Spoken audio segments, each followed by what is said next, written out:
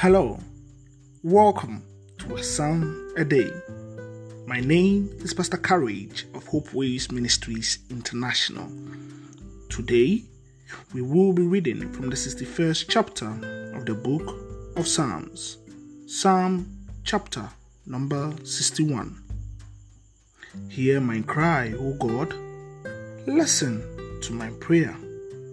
From the ends of the earth, I call to you when my heart is faint. Lead me to the rock that is higher than I, for you have been my refuge, a strong tower against the enemy. Let me dwell in your tent forever. Let me take refuge under the shelter of your wings. For you, O God, have heard my vows. You have given me the heritage of those who fear your name.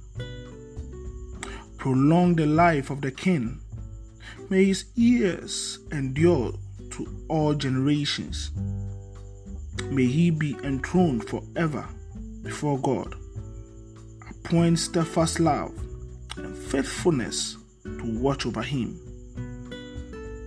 So will I ever sing praise to you and your name as I perform my vows day after day. Amen. May you dwell in the tent of the Lord forever.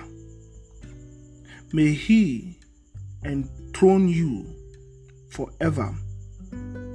May he appoint steadfast love and faithfulness to watch over you.